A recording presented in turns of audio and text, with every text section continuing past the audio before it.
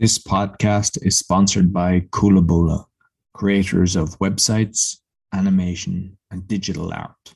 To get a 10% discount, go to kulabula.com and put in the discount code Learn Polish. Welcome to episode number 209, 209 of Learn Polish Podcast. You can find all our episodes on learnpolishpodcast.com. Get lessons from Camilla, polonaswitch.com. We're also on BitChute and YouTube, and you'll see the actual video of what we're talking about. You'll see the links in the podcast description. I also have 4 other podcasts, roycon.com. Dzień dobry, Camilla. Dzień dobry, Roy. Witam Ciebie bardzo serdecznie i witamy wszystkich, razem witamy wszystkich naszych słuchaczy. Mamy nadzieję, że macie dobry dzień i jesteście gotowi na kolejną lekcję. Jesteś, Roy, gotowy? Jestem. Zaczynamy. Okej, dzisiaj będziemy rozmawiać o poczcie. Co to jest poczta? Znacie to słowo? Poczta? Post office, is it? Teraz może to nie jest najbardziej popularne miejsce, poczta, post office, ale myślę, że większość ludzi dalej korzysta z poczty. Jest też poczta elektroniczna, czyli e-mail, tak? Czyli poczta tradycyjna, kiedy musimy iść na pocztę, albo jest też poczta właśnie elektroniczna, czyli e-mail.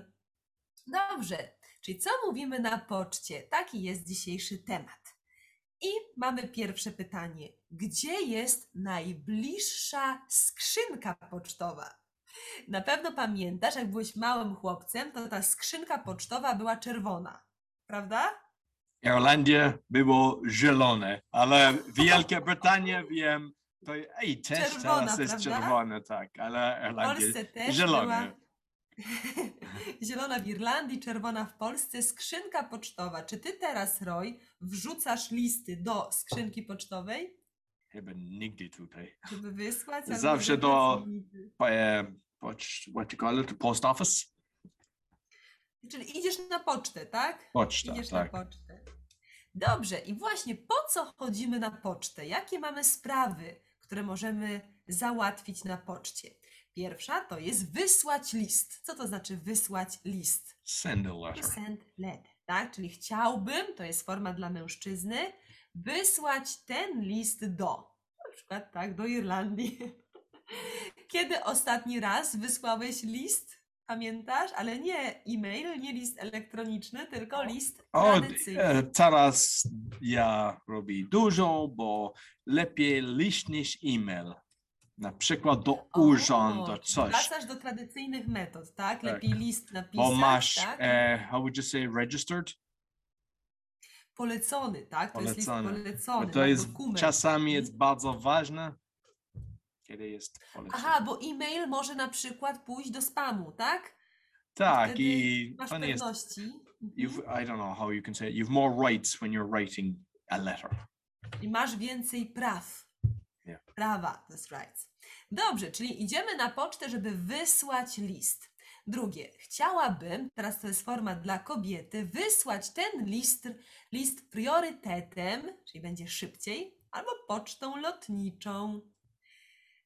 Ile kosztuje list albo paczka? Co to znaczy, Roy, paczka? List, już wiemy, co How to much jest, does it a cost for a paczka? letter or a parcel? Lubisz dostawać paczki od rodziców z Irlandii? Oczywiście. Najlepszy czas, tak, paczka z Irlandii. Ale żeby wysłać list, to musimy coś kupić. Musimy kupić znaczek na list. Co to jest znaczek? Stamp, is it? Stamp, tak? Stamp. Ile kosztuje znaczek w Polsce? Chyba 5 zł. 5 złotych? Dobrze. Ale nie tylko znaczek, również musimy kupić kopertę, czyli poproszę znaczek na list i poproszę kopertę albo kopertę Envelope. bąbelkową. Envelope, dobrze. Nie tylko wysyłamy listy You've na got poczcie, a bubble envelope. ale też idziemy, żeby nadać paczkę. Nadać paczkę, czyli to send. Tak? Parcel. Nadać paczkę. I także odebrać przesyłkę. Właśnie kiedy ktoś wysyła nam jakiś prezent, jakąś paczkę, musimy odebrać przesyłkę.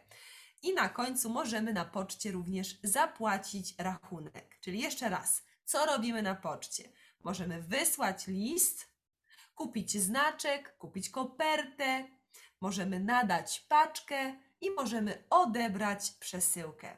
Jesteś gotowy na dialog ze mną? Ale bo tutaj Polska ma poczt, the post box, the metal boxes, I forget what the name, I don't know what you call it. Where you go Skrzynka pocztowa? to metal over, you can go, they have the system in Poland. What's that called? InPost? InPost, dokładnie. So Teraz jest to bardzo I don't know, is that popularne. all over the world, but it's actually fantastyczne, bo it's you basically someone sends you a thing and you don't have to go to the post office because sometimes the postman doesn't deliver it. So it goes to a certain box, you have 2 days to collect it. You just go with your phone with a code and it opens the box, so you collect it in your time. And it is super. Nie ma kolejki. Bo czasami może być pół godziny na post office, tak? Na poczcie. Poczcie. Dużo czasu. Jesteś gotowy na dialog? Jestem. Dobrze, dzień dobry. Cześć. Czym mogę Are you pomóc? supposed to be the assistant? Yeah. Ja pracuję na poczcie, ty jesteś klientem, masz tutaj do wyboru różne sprawy, które możesz załatwić. W czym mogę pomóc? Dzień dobry, pani. Chciałbym wysłać list do Irlandii. Dobrze, list priorytetem? Oczywiście, na pewno. Dobrze. Czy potrzebuje pan znaczka albo koperty? Czy masz kopertkę? What's the bubble? Poproszę, Rój, poproszę, nie trzymasz. Czy pani ma? Tak, może być? O, lepiej. Okay. Czy pani ma kopertek bubble-cum? Bąbelkową? Oczywiście, mamy kopertę bąbelkową i znaczek, tak? Tak, znaczek. Coś jeszcze? Nie, dziękuję. Dobrze, Czy ja mogę płacić na kartę kredytową?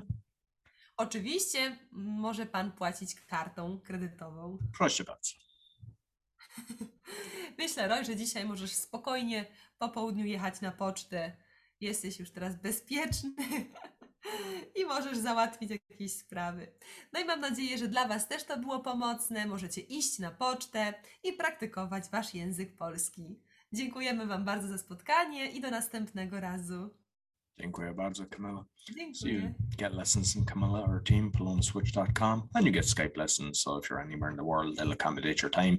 And we're also on BitChute and YouTube. You'll find the links in the podcast description, and you'll find all our episodes on learnpolishpodcast.com. If it was too difficult for you, go back to the start and you'll build your vocabulary. Until next week, dziękuję bardzo i do widzenia. Do widzenia. This podcast is sponsored by Coolaboola, creators of websites, animation, and digital art. To get a 10% discount, go to coolaboola.com and put in the discount code LearnPolish.